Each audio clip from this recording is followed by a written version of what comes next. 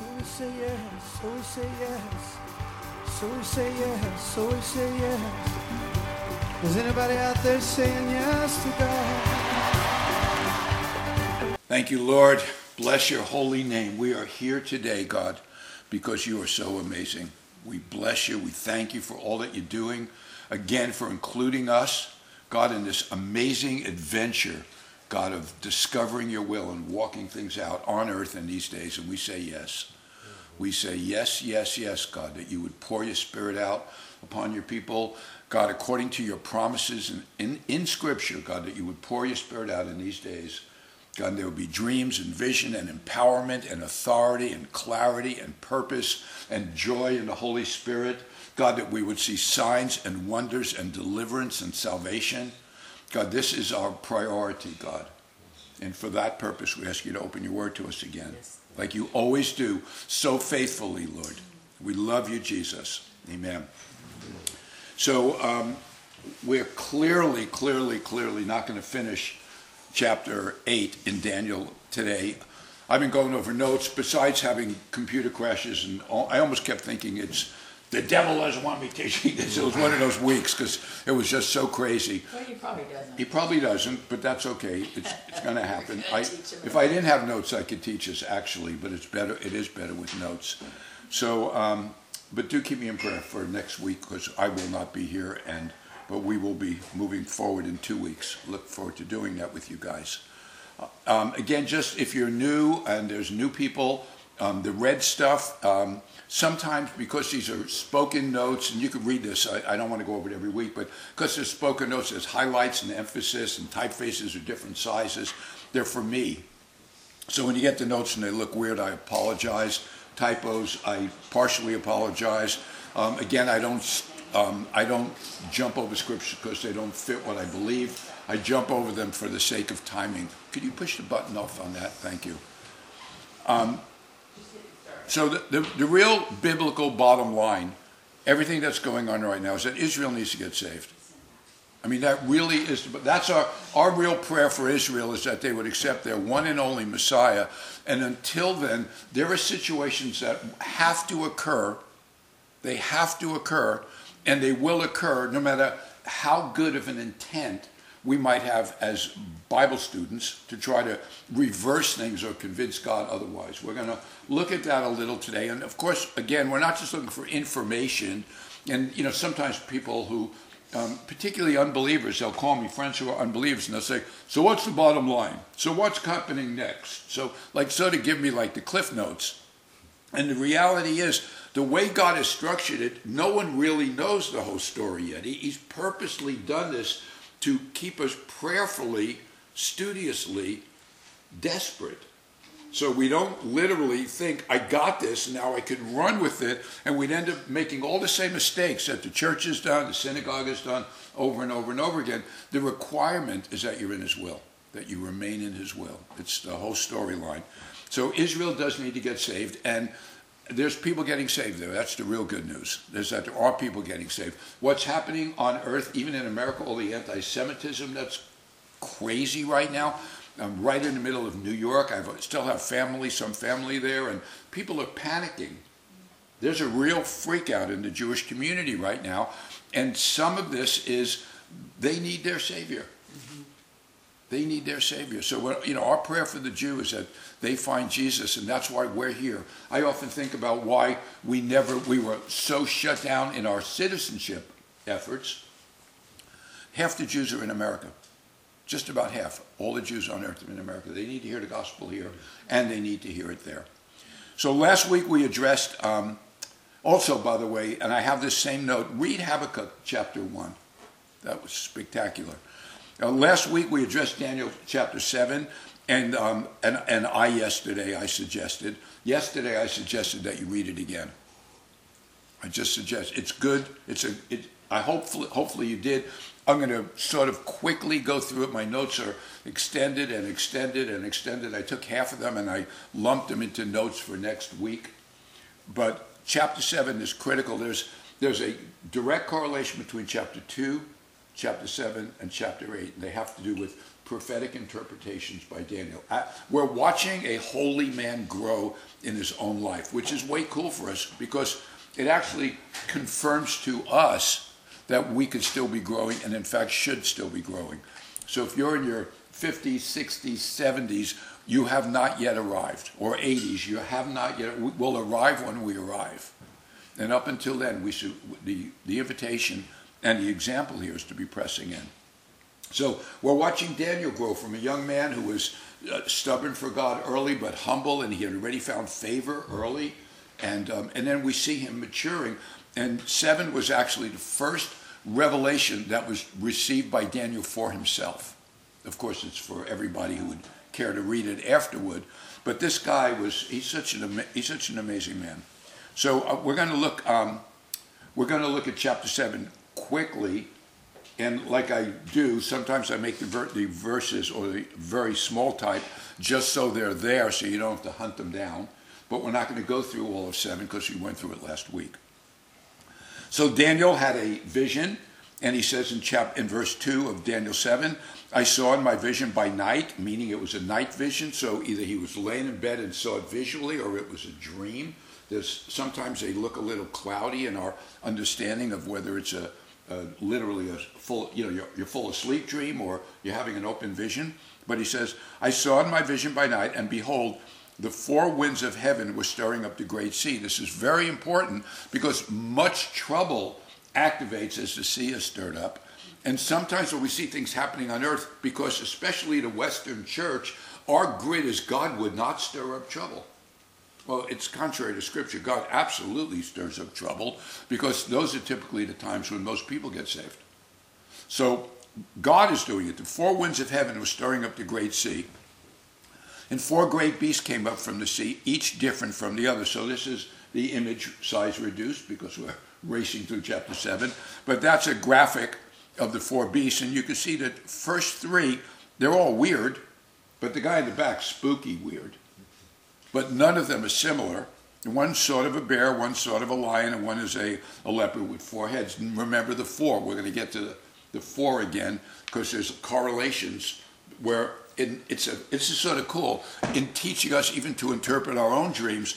What Daniel sees in chapter 7 and what Daniel sees in chapter 8 are different, but functionally the same thing. So just because God spoke to you with, I don't know what, hair curlers and donuts last week and it made great prophetic sense, don't keep waiting for hair curlers and donuts next week.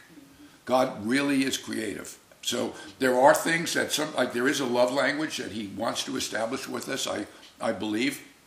But sometimes really it comes down to blessed are the flexible. It's like the guy who our pastor used to say, he knew someone who got filled with the Holy Spirit at an altar call praying under the piano. So he was now convinced to get filled with the Holy Spirit, you got to pray under the piano. So, which would limit it to 6, 8 people in service. That's no good. If they could fit under the piano. So the point is, though, is that remember too that God is very jealous over his word, and so he hides things from the arrogant, from the the one who just comes in for the shallow dive. He blesses that. He blesses our even casual study to lure us into the word, but he wants us to press in humility, saying, God, what are you saying? What are you meaning? What are you speaking about? But as the word starts building up in you, it starts making a little more sense when you start, like horns. They typically mean strength or power or dominion. We know that. There's certain things that God uses symbolically, almost like a legend on a map. But a lot of times he'll just blow your mind with a new way to do it because he's trying to get us to think bigger than we often have a tendency to think. So he says, where are we now? Okay, we're in verse 7. Okay, am I missing the number 7 on there? No. Oh, there it is. I see it on the side, hanging out. After this I saw in the night vision, behold, the 4th beast, dreadful and terrible, exceedingly strong. It had huge iron teeth. It was devouring, breaking in pieces, and trampling the residue with its feet. It was different from all the beasts that were before it, and it had 10 horns. I was considering the horns, and there was another horn, a little one, coming up among them, one coming up among the 10, which would make for 11. before whom 3 of the first horns were plucked out by the roots. So what he's talking about here, something had to do with the emergence of the small horn that took out 3 of the other horns. But we don't have an explanation here, and we see a little bit of explanation in Daniel 8, but I think we're going to see more of an explanation when it happens. These things will be clearer to us when they actually occur. And, I'm not knocking guys who sell books. I'm simply saying that sometimes people will say, I am sure this means this. And I will talk a little bit about my friend Dan Bruce, who I've met online, and we've become online and phone friends. And he has some amazing revelation, which we'll probably get into in 2 weeks when we come back to it, because it has to do with some of the verses that we're looking at this morning. But he's absolutely confident of certain things, but I have other questions. So I'm not saying he's wrong and I'm right. I'm just saying I have unresolved questions with some of his establishments. And so this is why we even want to dialogue about these things with each other, because no one has the full picture. No one. So it was different from all the beasts. I was considering the horns. There was another horn. We talked about that. And then this is important because this happens throughout Scripture, particularly in the book of Daniel. I watched till thrones were put in place. That's a timing marker. So what's this? This is saying to us that the troubling events are not going to end until the thrones are set in place. We're waiting for the return, the appearance of Jesus. We're waiting for the one who comes out of Basra. We're waiting for the one who is going to sort it all out. We're waiting for the one who's going to rule with a rod of iron. We're waiting for even the nations to rage more, like in Psalm 2. And so we're waiting for these things. And a lot of times, some of the things, and I'm okay praying over a circuit. I mean, this week with computers, I had 2 different computers crashing on me. This week, I want to say, peace be still to the hard drives, So, when you pray peace over something, that's good, but the general gist of the story is it's not going to be annulled. Some of these big events that have been laid out for us in Scripture, they're going to happen. It doesn't matter how many people get together to pray contrary. We're not going to override or overrule or outvote the purposes of Scripture, which is why we're challenged to get to the place of saying, your will be done. Okay, moving down here. Daniel, this is chapter 7, the bottom line is he's seen a lot of troublesome things. Even though he sees at the end the kingdom is given over to the saints and all's well that ends well. We see that. You could read the teeny type. You could read it in other places in Scripture. But he says, Daniel, I was grieved in my spirit because he saw how much trouble had to be on earth. He knew it was forthcoming, not yet. I was grieved in my spirit within my body, and the visions of my head troubled me. So he wasn't excited about this. He was upset about this. I came near to one of those who stood by and asked him the truth of all this. So he told me and made known to me the interpretation of these things. And this interpretation is very, very modest compared to what we're going to get in 8. 8 is actually a heavier prophecy, and fortunately for us, we get a weightier interpretation of it. He says, he told me these things. He goes, those great beasts, which are 4 kings, which arise out of the earth. So we could check that one off as we understand that in generality. But there's specifics that we're going to learn in chapter 8, 2 years later. But the saints of the Most High shall receive the kingdom and possess the kingdom forever, even forever and ever. So when this whole thing is concluded, it's not going to be a push-pull anymore. It's going to be goodness will reign, holiness and righteousness will reign.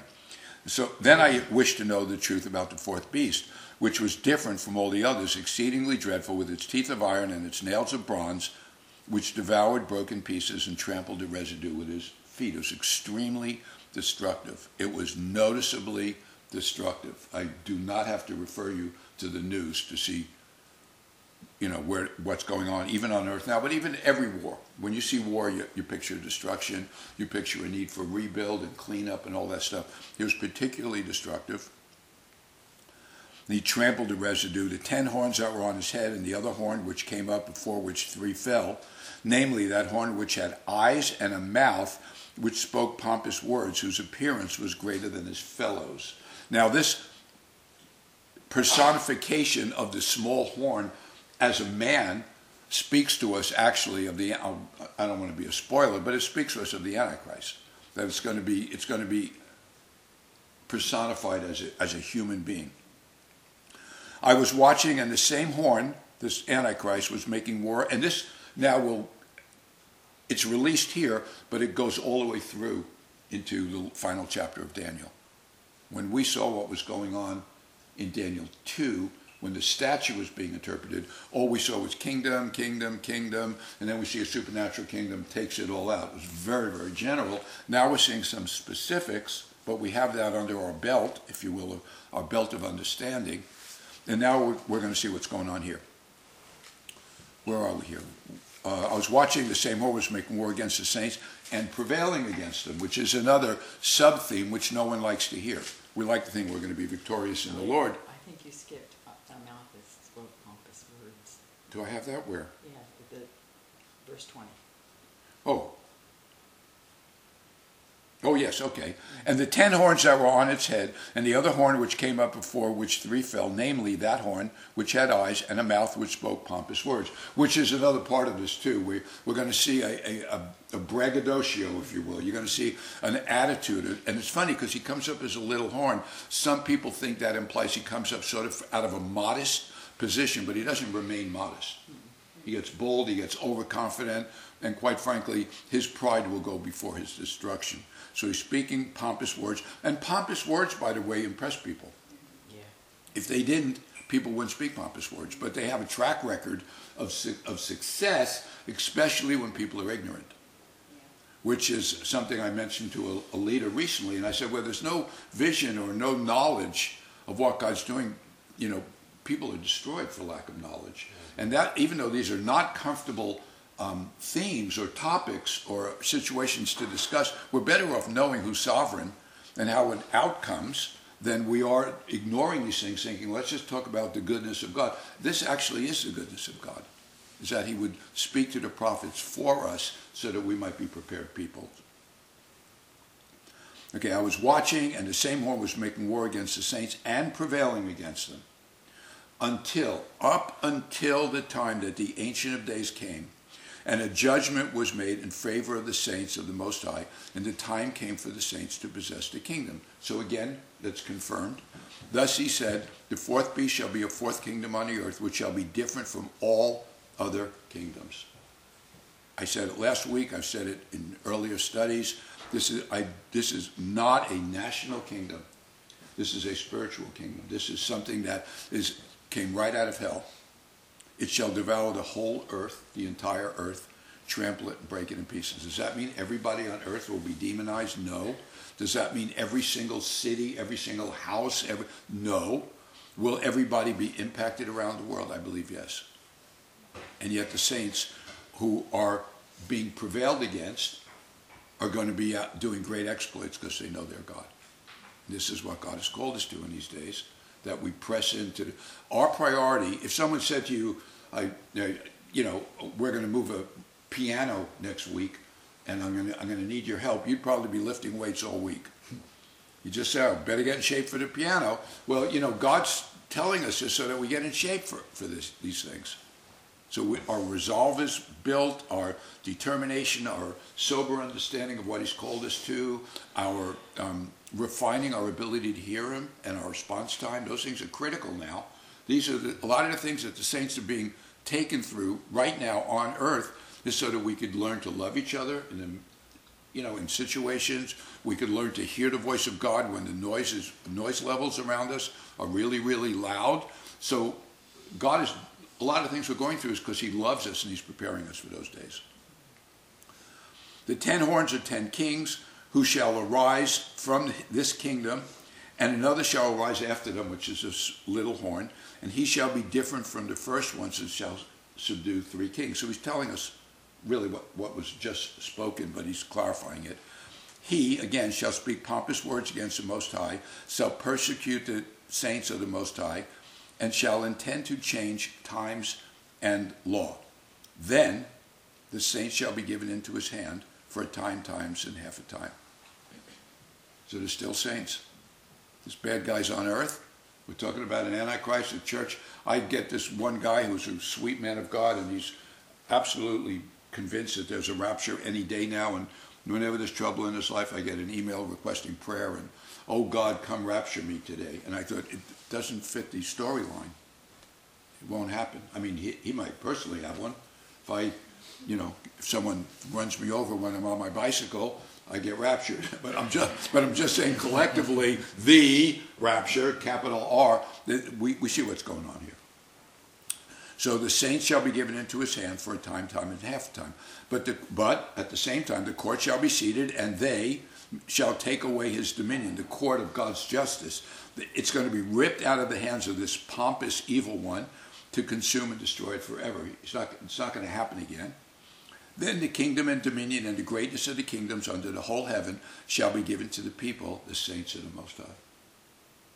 So if you want to posture yourself for an inheritance, it's right here. His kingdom is an everlasting kingdom, and all dominions shall serve and obey him. This is the end of the account of the chapter 7 vision.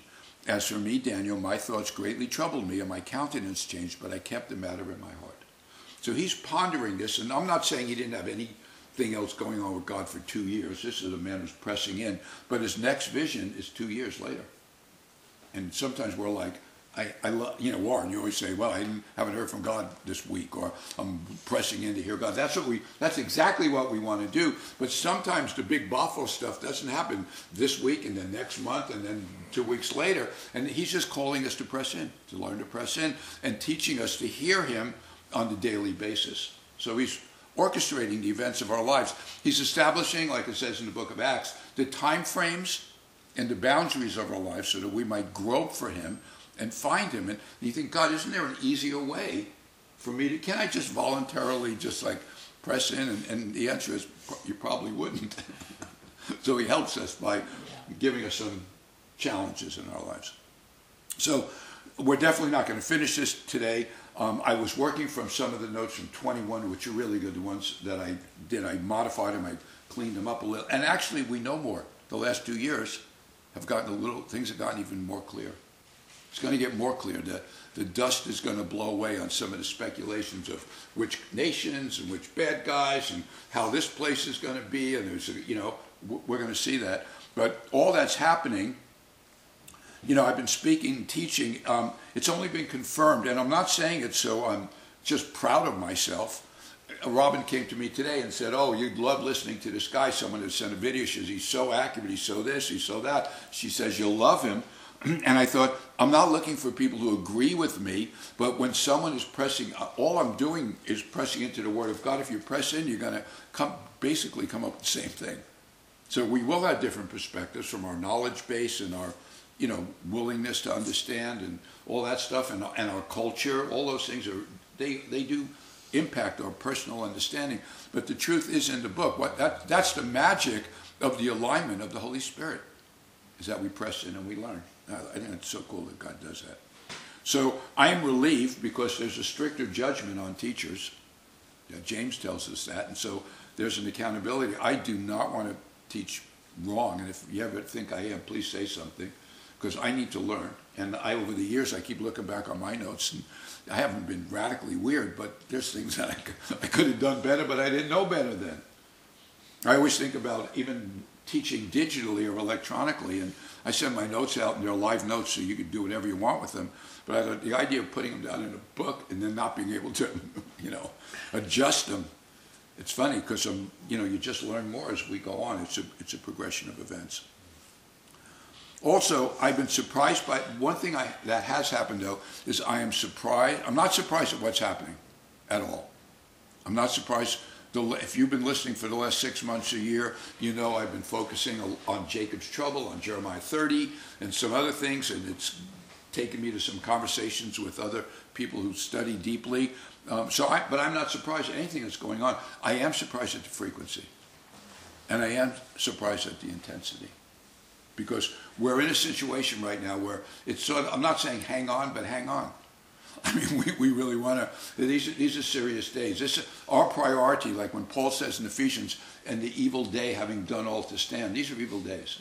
We're living in evil days. And people, and again, someone wants to answer, yes, but God is good. And the answer is yes, absolutely. He's always good. There's no question about it. He's always not willing that any perish. That's not his heart. He never put anybody here to perish. I don't believe he put Pharaoh here to perish. But when you have a world that keeps raging and raging and raging, and we see the prophetic storyline, we start understanding a little bit of where we are, and we start understanding where we're headed. And that's why we're here, so we could not be in shock when things happen and not be distracted by things. So God's shaking things up. And I also want to say, I've been studying actually that scripture that I quote every week, which Haggai 2, 6, and 7. I will shake heaven and earth, the sea and dry land. I will draw the nations to the desire of the nations.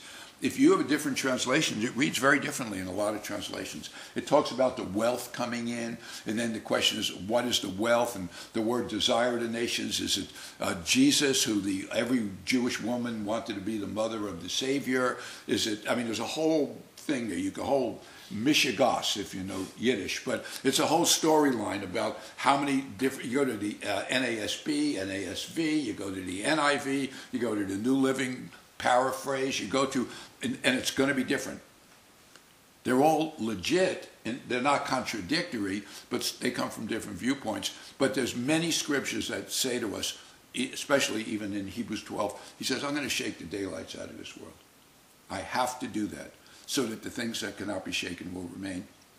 He's doing it in the saints first.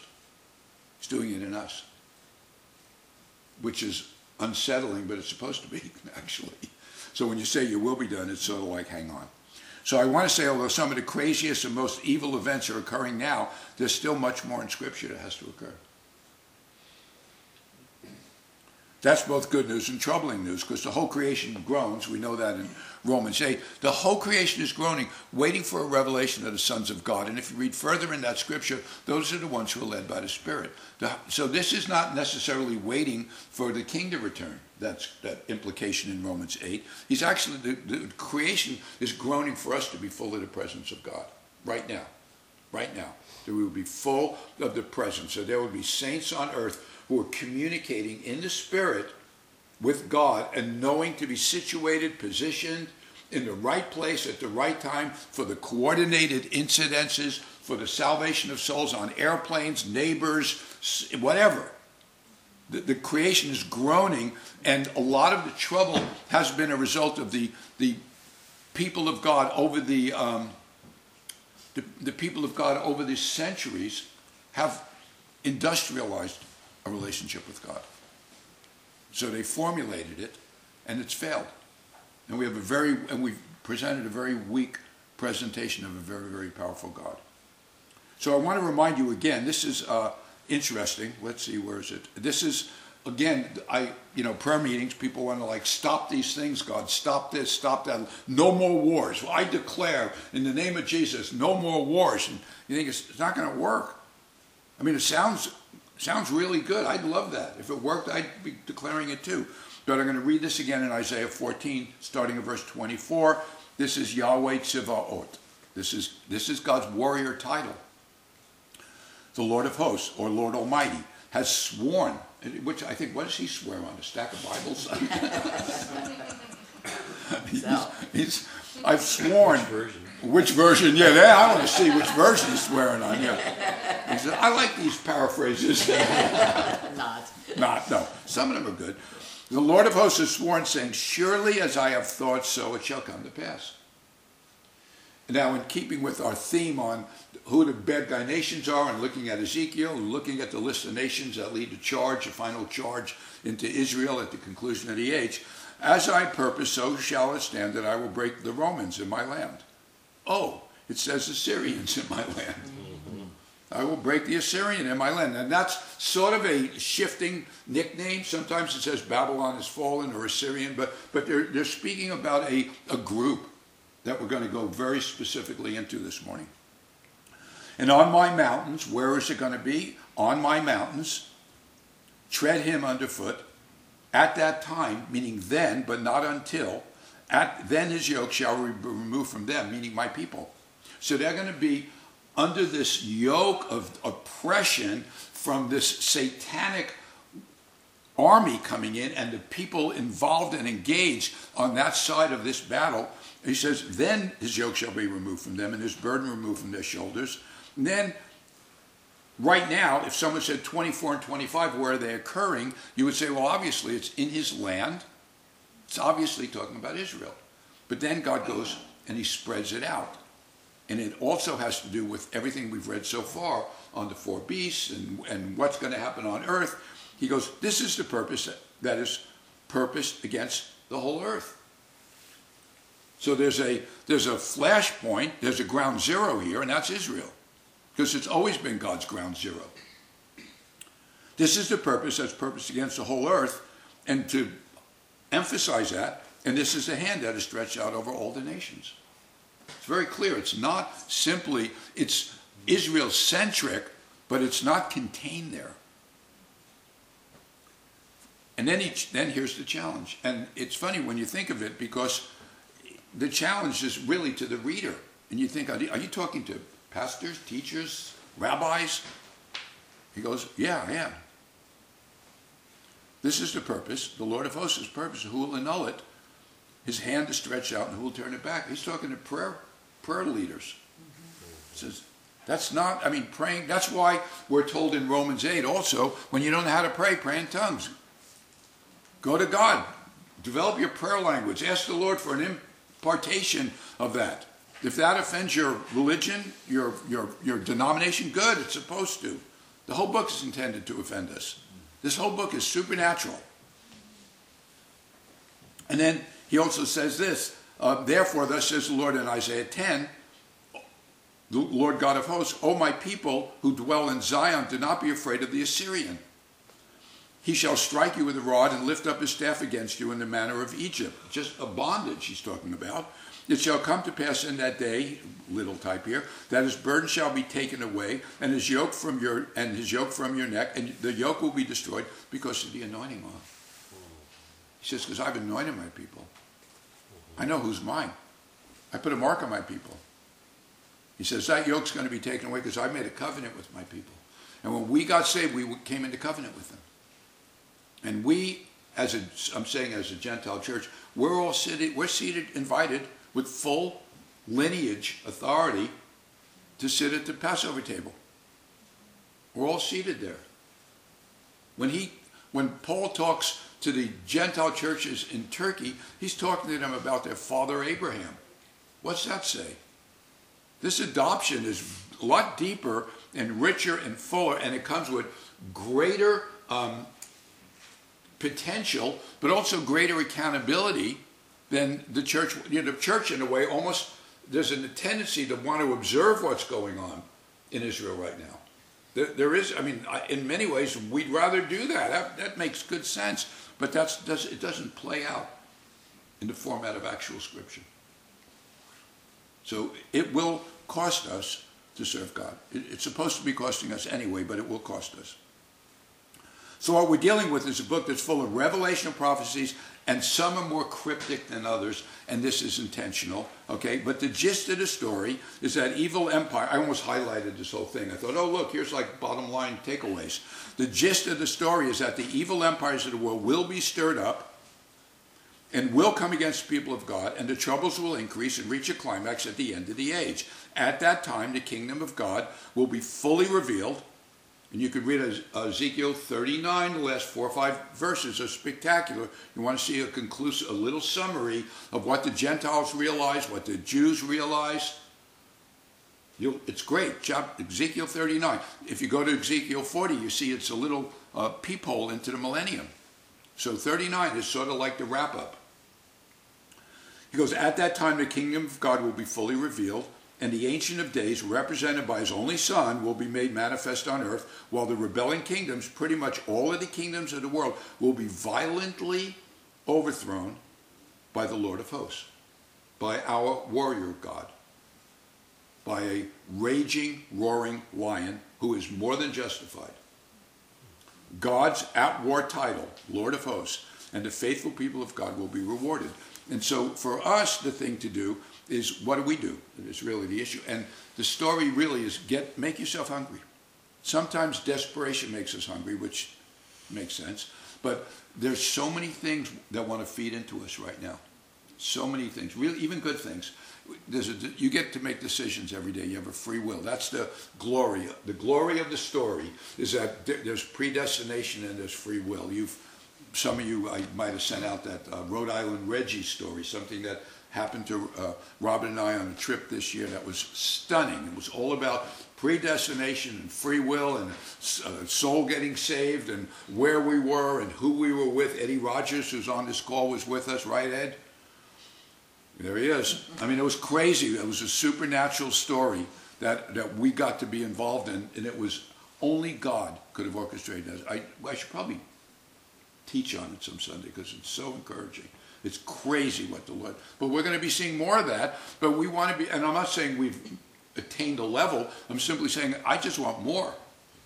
I just want more of that, and you want that too. You want the supernatural events in your life. Don't dial those down. Don't manufacture them. Don't inflate them. Don't, we can get charismaniacal. We don't want to go there. Okay, world doesn't need charismaniacs, but it needs people who are full of the Spirit of God. So our position on earth in these days is a call to obedience, surrender, constant infilling of the Holy Spirit. This is a constant thing. I always equate it to the back tire on my road bike. For some reason, that tube loses air faster than the front tire. Every second time I ride my bike, I got to fill that back tire up.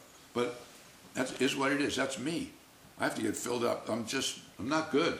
We went on vacation with our daughters when they were little, and I got in such a fight with one of our daughters, I realized I can't go out of the house unless I prayed.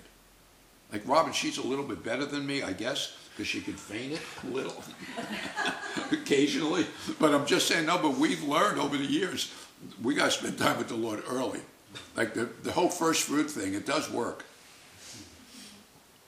So are you saying no. fake it? No, I don't mean fake. You know what I'm saying. You're more. Is that good when he says that now? You're more stable than I am.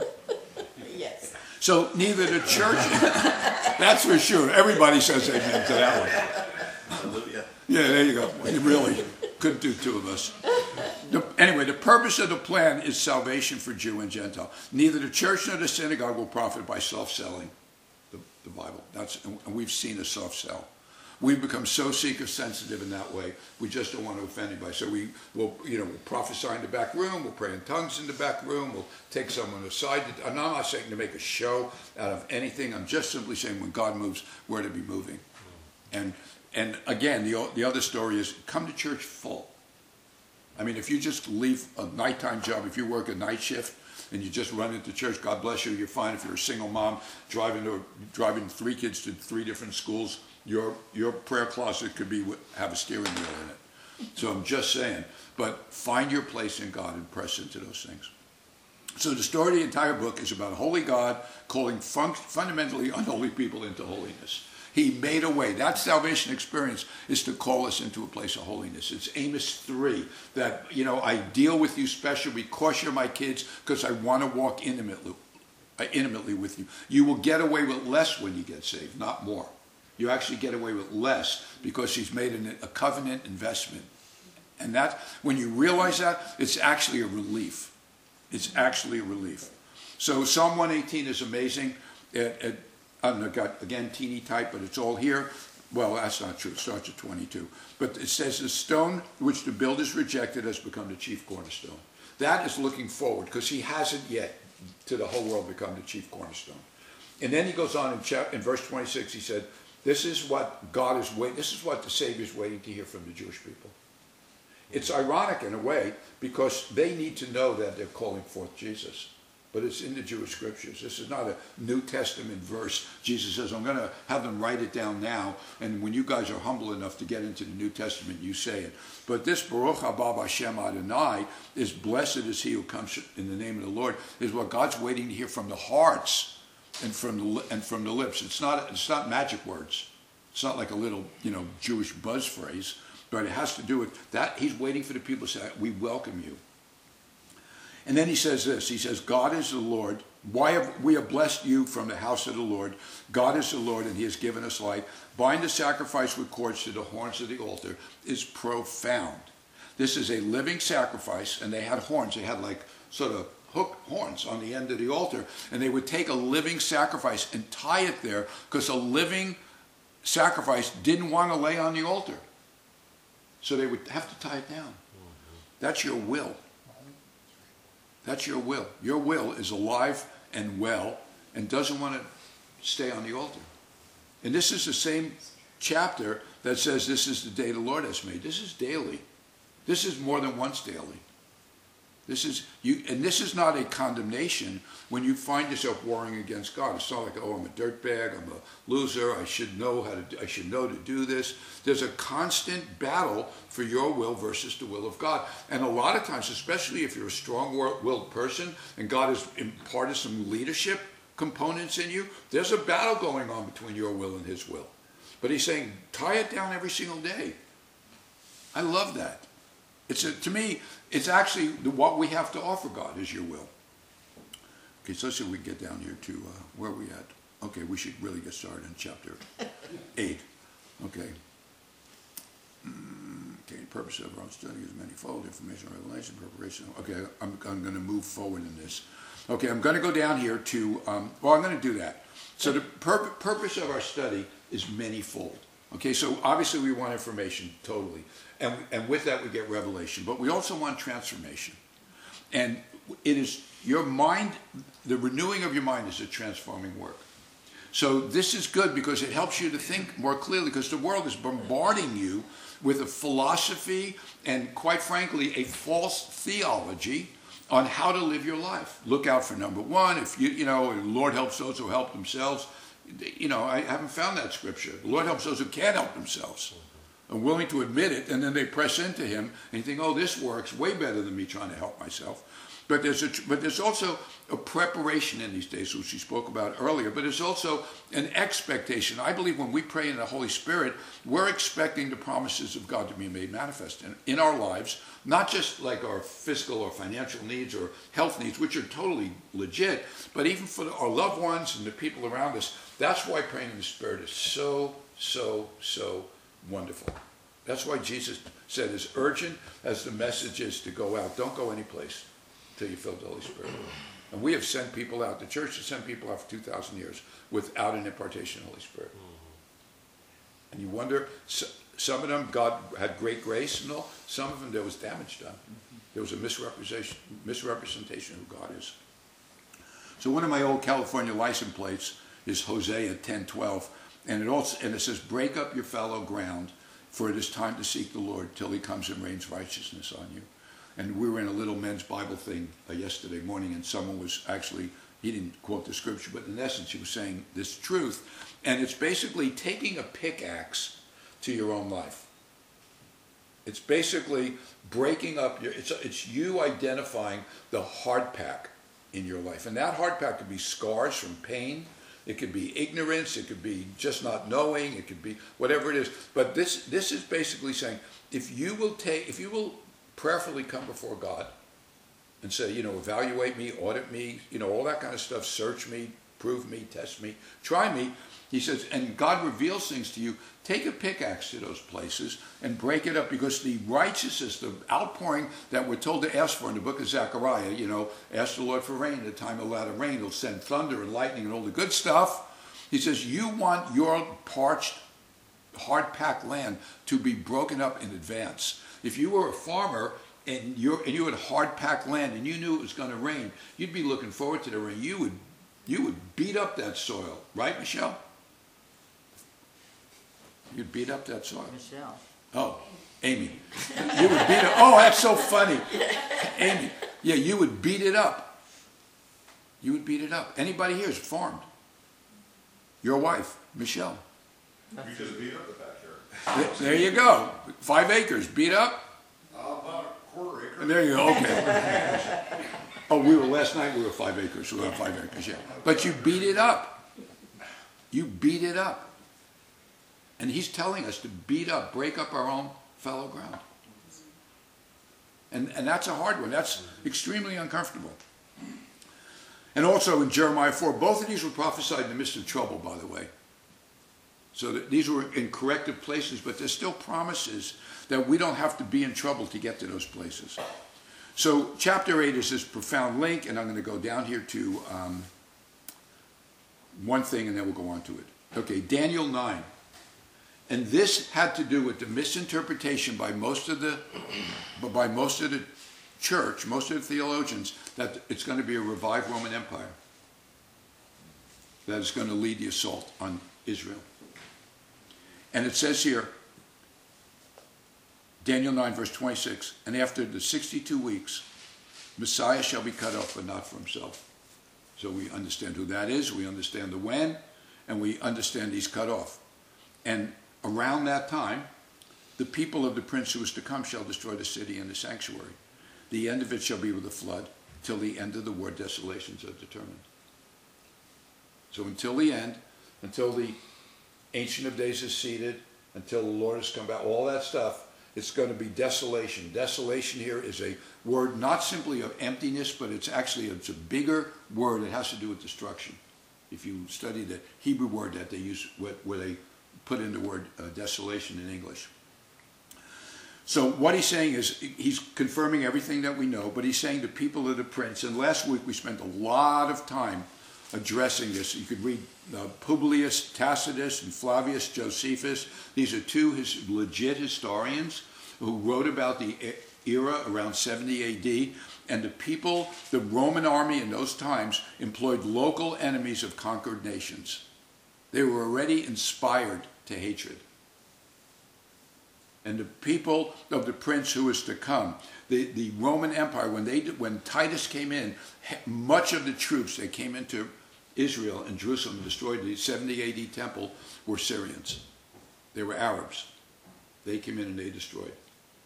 It actually puts a prophetic marker on what we see in chapter 8. So I'm not just letting Rome off the hook. First of all, he's talking about the Roman Empire. He's not talking about the Roman Catholic Church. He's talking about the Roman Empire. When people go and they go, oh, the word Rome is in it. It has to be the Catholics. It doesn't fit. It's going to be someone out of the Middle East. And we addressed this last week with Publius Tacitus and Flavius Josephus. They all spoke of the Roman army, and they hired local people who hated the Jewish people. And by the way, if you read the news, you see what's going on right now. This is an ancient hatred. And this confirms why, when it says Assyria will come down with tambourines in Isaiah 30, or what we said, Babylon is fallen, like in the book of Revelation, or what we read earlier about Assyria, it's put in place. It's in Scripture. And it would actually be torturous for us to try to put someone else in place as being the lead army against the people of God. So now we're coming into 8.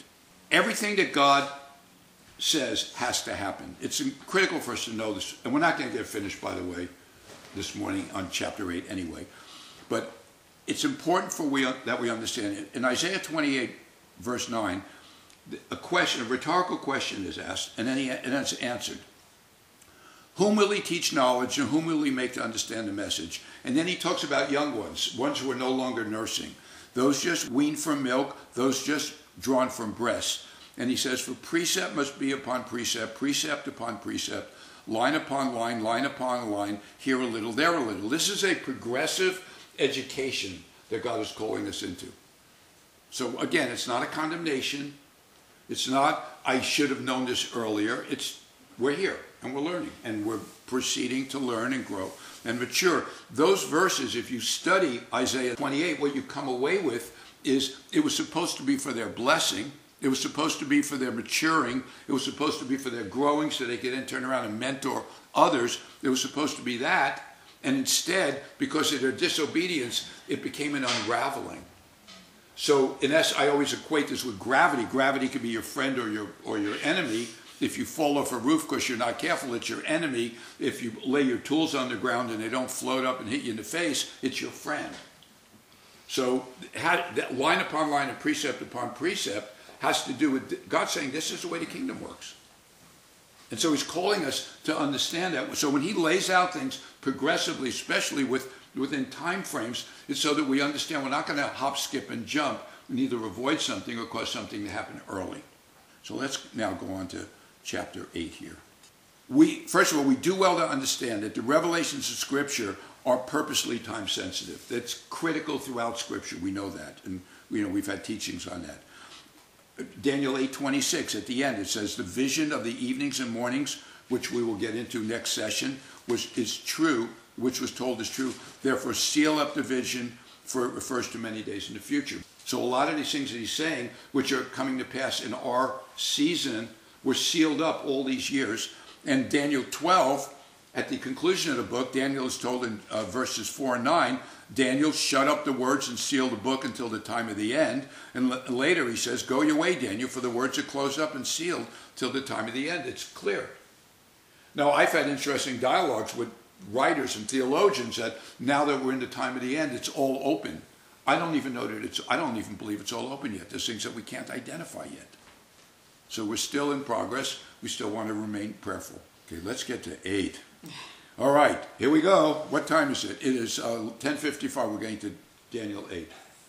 In the 3rd year of the reign of King Belshazzar, a vision appeared to me, Daniel, after the one that appeared to me the first time. I saw in the vision, and it so happened that while I was looking, that I was in Shushan, the citadel, in a fortress, which is in the province of Elam, and I saw in the vision that I was by the river Ulai. Then I lifted my eyes and saw, and there standing beside the river was a ram, which had 2 horns. And the 2 horns were high, but one was higher than the other, and the higher one came up last. It has to do with 2 kingdoms, and one became prominent early, the bigger one became prominent second. We're going to see the description of that.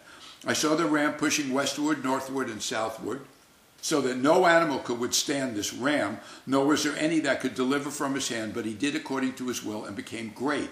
And as I was considering, suddenly a male goat came from the west. And we're going to learn later that Greece, the Aegean Sea means goat sea. The whole imagery of Greece is goat. While I was considering, suddenly a male goat, but the angel tells us in a couple of verses anyway, so I mean that's historically accurate and geographically accurate, but the angel tells us. The goat came from the west. It was obviously Greece is west of this other kingdom.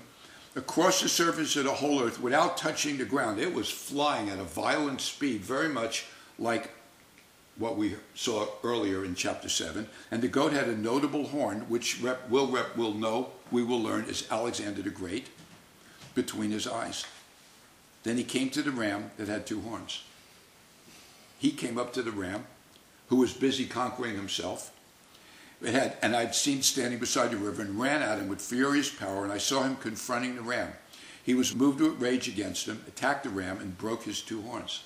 Took out the ram. The spirit of forceful advance gets taken out by this other beast, breaks the 2 horns. There was no power in the ram to withstand him, but he cast down to the ground and trampled him, and there was no one that could deliver the ram from his hand. This is God orchestrating events in these kingdoms.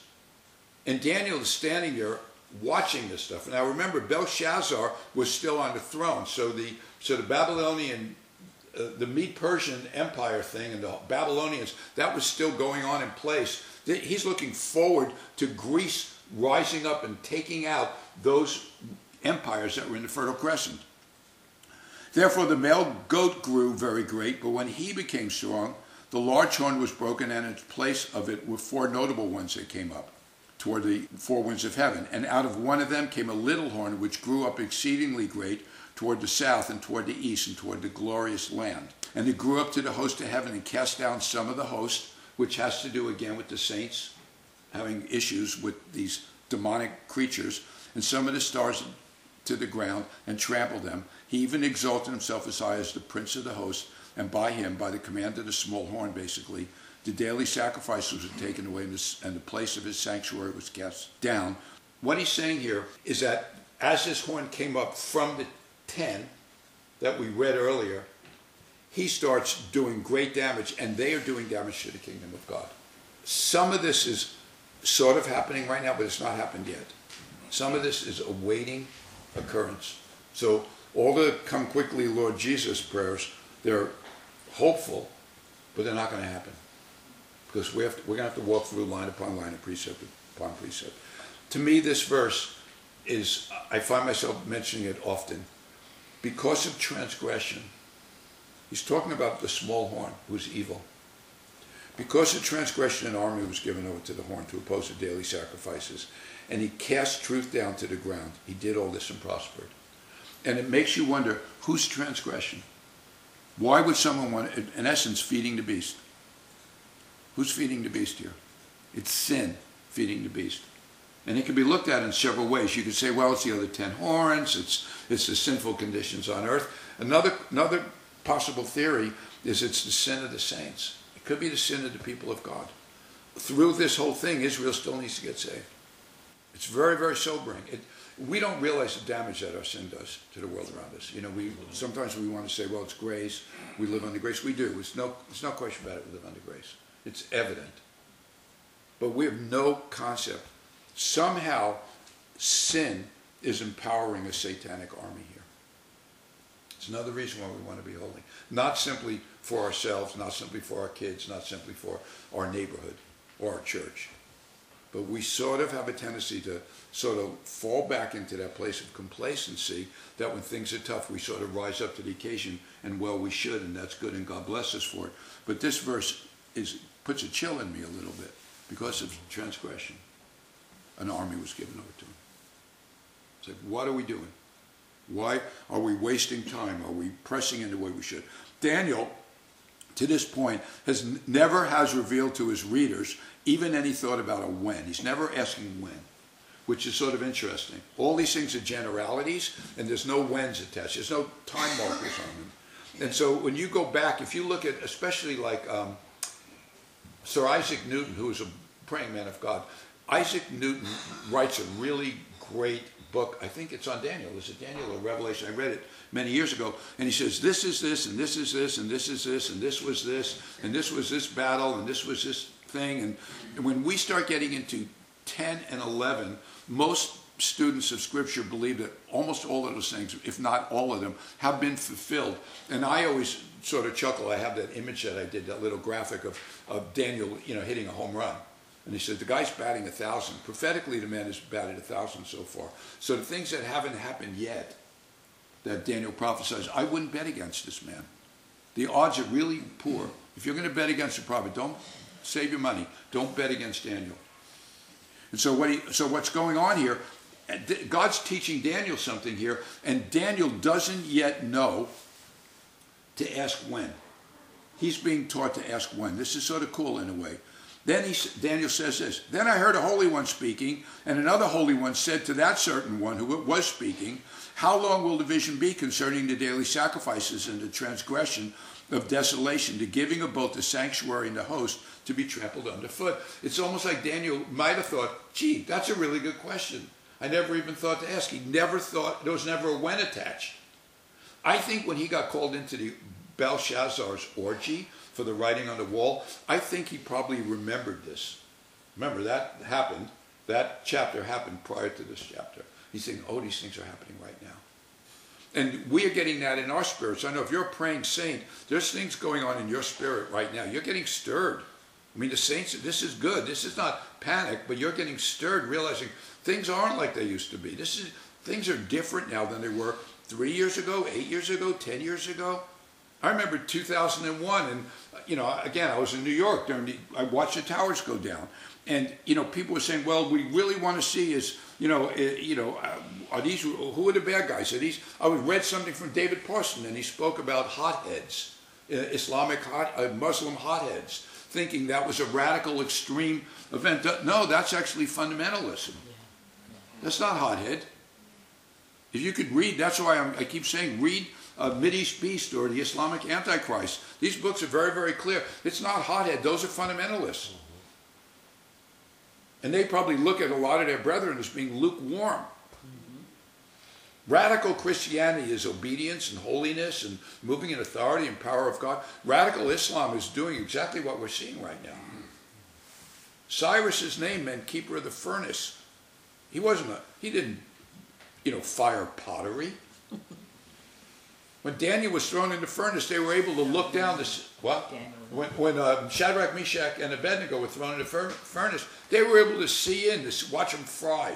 When Daniel was thrown in the lion's den, that door got sealed. They were all about murderous things, the beheadings in the book of Revelation that we used to look at 10 years ago. We'd look at them, we think, oh, that's like a synecdoche. That's like, martyrs. They got martyred some other way. Now, suddenly, after October 7th, we're not surprised with beheadings. These things are happening on our shift. So he says, now he's asking, oh, look, here's a question. It's literally, they're almost like grooming Daniel to say when, because he's listening to a dialogue between two holy individuals, and he says, and he said to me, for 2,300 days, and the sanctuary will be cleansed. Well, I'm not going to get into this morning because I want to finish. We're going to go back and touch on this, because if you look at all these different translations, you can see I have NASB, NIV, ASV, ESV, CJB, all of them. They're all use the word different. It's going to be restored to its rightful state. It's going to be cleansed. It's going to be sanctified. It's going to be victorious. All of these things. They're realizing that something good is going to happen after 2,300 days. And cryptically, my friend Dan Bruce did a whole long counting of Passovers, and it took him from a certain battle all the way up, Passover by Passover by Passover by Passover, through the BC years to the AD years, realizing there was no 0 year, and it ended, the Passover that completed this marker was the one before June 7th, 1967, when the half-tracks came into Jerusalem. Very sobering. And at the same time, I can show you some other theories that other people have, and they can fit dates too. So do we know for certain? No. I think Daniel Bruce got it pretty close. I think he might have gotten it very close. But we still, if that word is translated, I am going into this whole thing. It's Israel, after all those years, Israel laid hold of the Temple Mount. But it's still not holy. It's still not sanctified. And the people still aren't saved. And we have all these years progressing since 1967. And we're thinking, Lord, how much more has to occur? Is the 2,300 years over? Has that marker been established? We don't know, but they're all pointing forward into these days. So now I'm going to go down. I'm going to spend a little more time. So this is amazingly cool. This is a very tough chapter to understand, and our computer crash and everything else didn't help, and me learning how to use another different computer to write some of this today. Daniel 8, verse 15. Then it happened, when I, Daniel, had seen the vision and was seeking the meaning, that suddenly there stood before me one having the appearance of a man. And I heard a man's voice between the banks of the Ulai, who called and said, Gabriel, so they're talking to this guy, Gabriel the angel, make this man understand the vision. So he came near where I stood, and when he came, I was afraid and fell on my face. But he said to me, understand, son of man, that the vision refers to the time of the end. No one has ever referred to 70 AD, by the way, as the time of the end. This has nothing to do with that. Now, as he was speaking with me, I was in a deep sleep with my face to the ground, but he touched me and stood me upright. I mean, he was, I don't want to say manifesting, but he was down. He was down for the count. And he said, he stands him upright. He says, look, I am making known to you what shall happen in the latter time of the indignation. The indignation is the indignation of God. God is indignant over the sin on earth, and the raging higher quality, this excessive indignation that's going to be ripe and ready for judgment hasn't happened yet, but it will. He says, I am making known to you what will happen in the latter time of the indignation, for at the appointed time, when God has established it, the end shall be. So here's the indignation. Isaiah 30, reference this, verse 27. Behold, and look at the, if someone said, what's the gist of this story? Is it a wedding? It's not a wedding. Behold, the name of the Lord comes from afar, burning with his anger, and his burden is heavy. His lips are full of indignation, and his tongue like a devouring fire. His breath is like an overflowing stream which reaches up to the neck to sift the nations with the sieve of futility. And there shall be a bridle in the jaws of the people, causing them to err. This is exactly, well, not exactly, but it's similar to what happened with Pharaoh. God had basically said, enough's enough.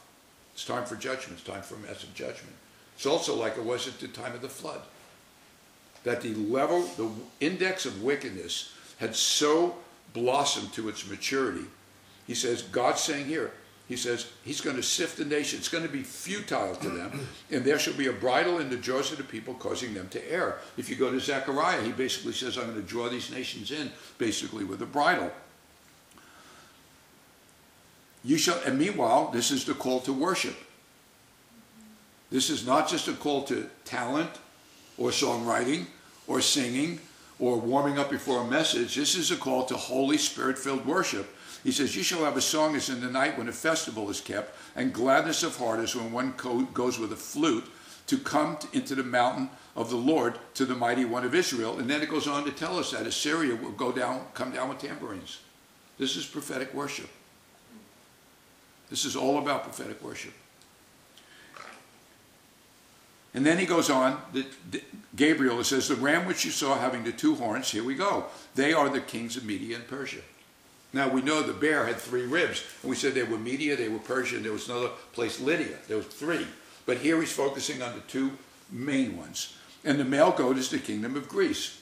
So he deciphers that. That one we could tuck away. We know it's told us. That's scripture. The large horn that is between its eyes is its first king. That king is Alexander the Great. Even though his daddy was a king, the first real international conquering king of Greece was Alexander the Great. And he was furious at the Mede-Persians because they had defeated his dad.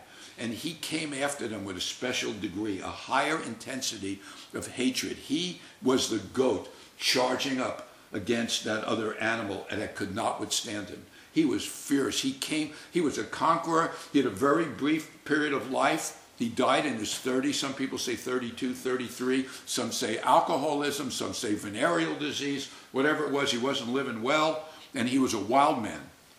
And he was represented by the 4 horns in the other prophecy. But here, it's a goat with 1 horn. That large horn is between his eyes as the first king. As for the broken horn and the 4 that stood up in its place. So now, this is not to be confused with the picture I put there to confuse you in our notes. The 10 horns. As for the broken horn and the 4 that stood up in its place, 4 kingdoms shall arise out of that nation. So, Alexander the Great is taken out. He dies prematurely, has no kids. And it gets divided up into 4 kingdoms. As for the broken horn, the 4 that stood up in its place, 4 kingdoms shall arise. And this is David Pawson saying, since Alexander had no heirs to succeed him, the kingdom was divided several years later among his 4 generals. This is a long time in the future when Daniel's having this vision. This is contributing to his 1000% prophetic accuracy. But the divided kingdom of Greece never had the same power Greece had enjoyed under Alexander. To Ptolemy was given Egypt and parts of Asia Minor, which would be Turkey. Cassander was given the territory of Macedonia and Greece.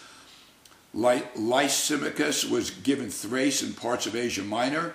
Seleucus was given the remainder of Alexander's empire, which included Syria, Israel, and Mesopotamia. That's where the little horn comes out of. So this is a straight line. So we go from Babylon to Greece to the dispersion into the 4 kingdoms. Out of one of the 4 kingdoms, the Seleucids, comes the Antichrist. This vision starts at the days of Daniel, skips over some empires that are proceeding during the course of human history, and it goes right to the conclusion of the age.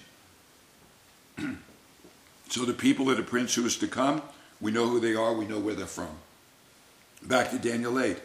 And in the latter time of their kingdom, those kingdoms to some degree we know remain, their vestiges, when the transgression to have reached its fullness. Isn't that crazy? When the transgressors have reached their fullness. It's just like the days of Noah, where it says, then the Lord looked and saw that the wickedness of man was great in the earth, and that every intent of the thoughts of his heart was only evil continually. It is not yet. It also has to do with the iniquity of the Amorites. It has to do with them. It had reached a full blossom when God was talking about moving in the deliverance of Israel out of Egypt and then bringing them in. The wickedness of the land of Canaan had not yet reached full bloom, so the timing of God to do that was totally orchestrated. God will make things beautiful in this time. That's Ecclesiastes 3. There's a time for every purpose. And I heard Ken Fish say it recently. There's a time for war. We're in a time of war right now. Yeah. And we're not going to annul these things. Daniel 8, in the latter times of their kingdoms, a king shall arise having fierce features, who understands sinister schemes. His power shall be mighty, but not by his own power. This is the satanic anointing that's on the Antichrist. This is the out of the little horn, the horn with eyes. This is the satanic anointing. He shall destroy fearfully and shall prosper and thrive. He shall destroy the mighty and also the holy people. There's martyrdom in those days. Through his cunning he shall cause deceit to prosper under his rule, and he shall exalt himself in his heart. He shall destroy many in their prosperity. He shall even rise against the prince of princes and all the people. He's going to declare himself as God on earth. That's the Antichrist. And so, how does this? What's the conclusive confrontation? We go to Isaiah 63, verse 1. Who is this who comes from Edom with dyed garments from Basra? You know, people sometimes think that Jesus lands on the Mount of Olives. It says his feet shall stand there. It looks like he comes up out of someplace else. It doesn't say that he lands on the Mount of Olives. Who is this who comes? But of course he could travel anywhere he wants. I'm not going to argue with him. I'm simply saying it doesn't say that when he first returns, that he returns there. Who is this who comes from Edom with dyed garments from Basra? This one who is glorious is in apparel, traveling in the greatness of his strength. I who speak in righteousness, mighty to save. And then there's a question, because the man is covered in red. And they said, why is your apparel red and your garments like one who treads in the winepress? Like one, not that he was treading in a winepress. For the day of vengeance is in my heart, and the year of my redeemed has come. I've trodden down the peoples in my anger, made them drunk in my fury, and brought down their strength to the earth. So we see what's happening when the Lord returns. It's a violent overthrow of these nations. It's absolutely violent. We're not going to be presenting a saved world. This is a very common, it's called dominionism. We're not going to be presenting a saved world to our Savior when he comes back. He's going to be rescuing his people. There's going to be people in other nations coming back into Israel. There's going to be saints incarcerated. There's going to be martyrdom. There's going to be cleanup. We know that. And scriptures tell us that in Zechariah. There's going to be cleanup for extended periods of time in Ezekiel. We see this. This is the who will annul it story. Through his cunning, the little horn's cunning, he's saying, he shall cause deceit to prosper under his rule, which we're seeing now. We always talk about fake news. And you always hear me say that, fake news began in the garden. But it will reach its extreme level in these days. It's all going to be about lies. Even look at AI. I was reading something recently on the next Windows version. It's going to have AI embedded in it. So even if you think, I'm just going to stay away from that, I don't want anything to do with it, it has something to do with you. So I'm not saying everything is fake, but everything can be faked in these days. This is why we want to have the Word of God in us. Yeah. This is why we want to be the people who yada their God, so that we could accomplish the great exploits. This is why you want to learn to hear his voice now. This is why you want to learn now. Even in making errors or mistakes, I'm not saying it's good to make them, but we will make them. We say things, again, God gives you 20 words, you prophesy 30. Don't go there. We have to learn. It's okay. We'll learn. He's willing to work with us. He's teaching us line upon line and precept upon precept. But God's stirring us and moving us to grow us, to get us out of some kind of religious complacency. We really love to be complacent, or we like the things that are comfortable, and we're offered a comforter, not comfort in that sense. So the proof verse of the timing again, it's about the entire vision from the time of activation, the ram versus the goat, to the four kings, the stage set for the Antichrist. And then he says in verse 26, and the vision of the evenings and mornings, which was told is true, which is sort of funny, as if the rest wasn't, but it all is. It's like when Jesus says, verily, verily, like, what, are you kidding me when you told me all the other stuff, And the vision of the evenings and the mornings, which was told is true. And then Daniel is told this at the end of this chapter. Therefore, seal up the vision, for it refers to many days in the future. So he's saying it's ongoing. You're actually igniting this. I've spoken into you, Daniel, so you can speak these things forth and literally into the spiritual atmosphere. And these things have been progressing over all these centuries. but he says it refers to many days in the future. And I, Daniel, having encountered this revelation firsthand, first time, he goes, fainted. He goes down again. This was not, I mean, it's great to receive something from God, but he's overwhelmed here by what he had just seen.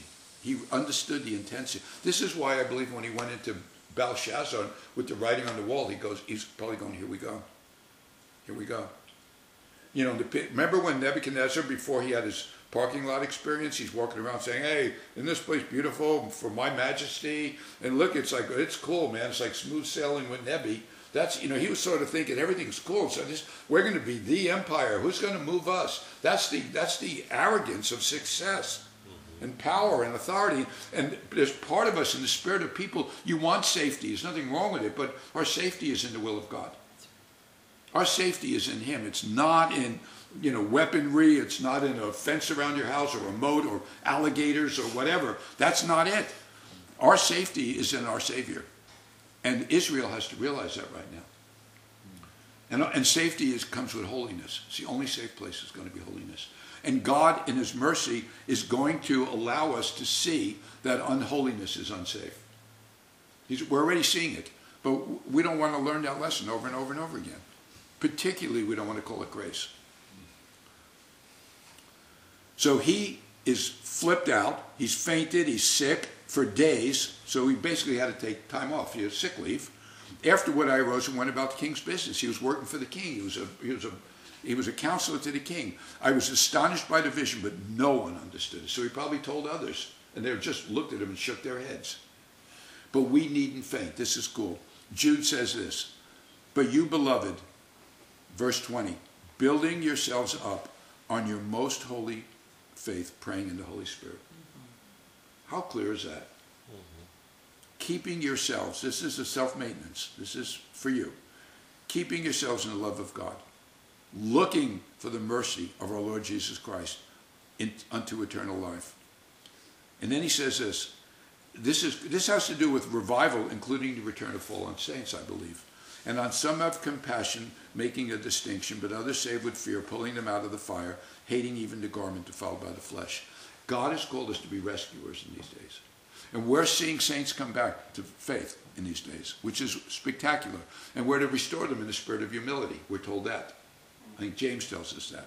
But we're going to see that it's going to get sloppy. Revival is always sloppy. Salvation of a multitude of people, it's going to be sloppy. It's going to require a flexibility, especially for seasoned saints. If you've been around the block and you say, oh, I've seen that before, I've seen that before, I've seen that before. But we're going to be seeing things happen in they's days that they're going to interrupt our holy plans sometimes. And we need to be in the spirit to understand that which interruption is holy and which isn't.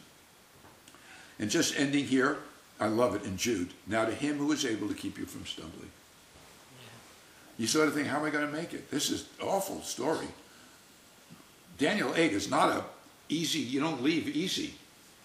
But then we're told this. Now to him who is able to keep you from stumbling. And to present you faultless. You're thinking, do you know who you're talking to? You're talking to me. But he says he can do that. Because that which he's begun in you, he can complete.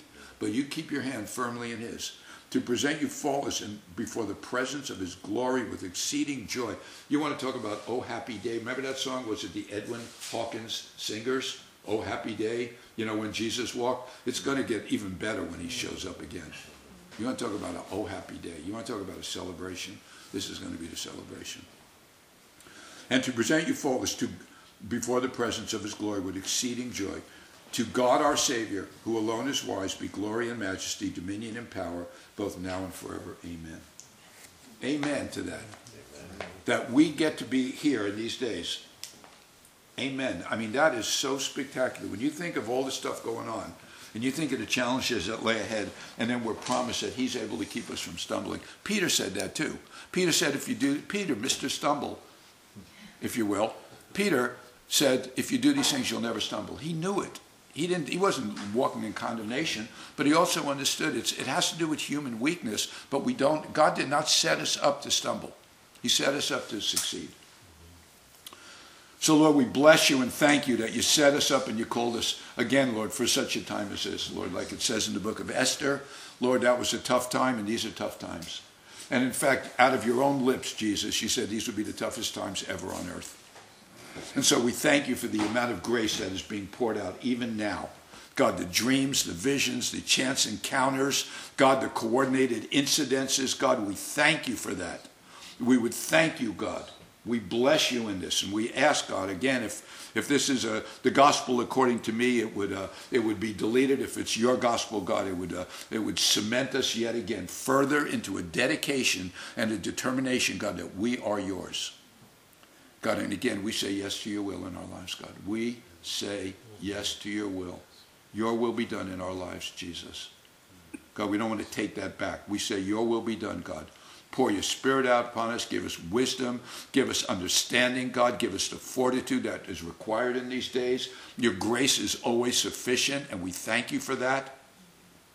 Lord, as we unmute our mics, Lord, we want to, God, it's not just a cheering section, but we do want to say in one accord, we want to say that magic word, amen, to say, God, that we are in complete agreement with your purposes for us. We love you, Jesus, and your people said amen. Amen. So we say yes, so we say yes, so we say yes, so we say yes. Is anybody out there saying yes to God?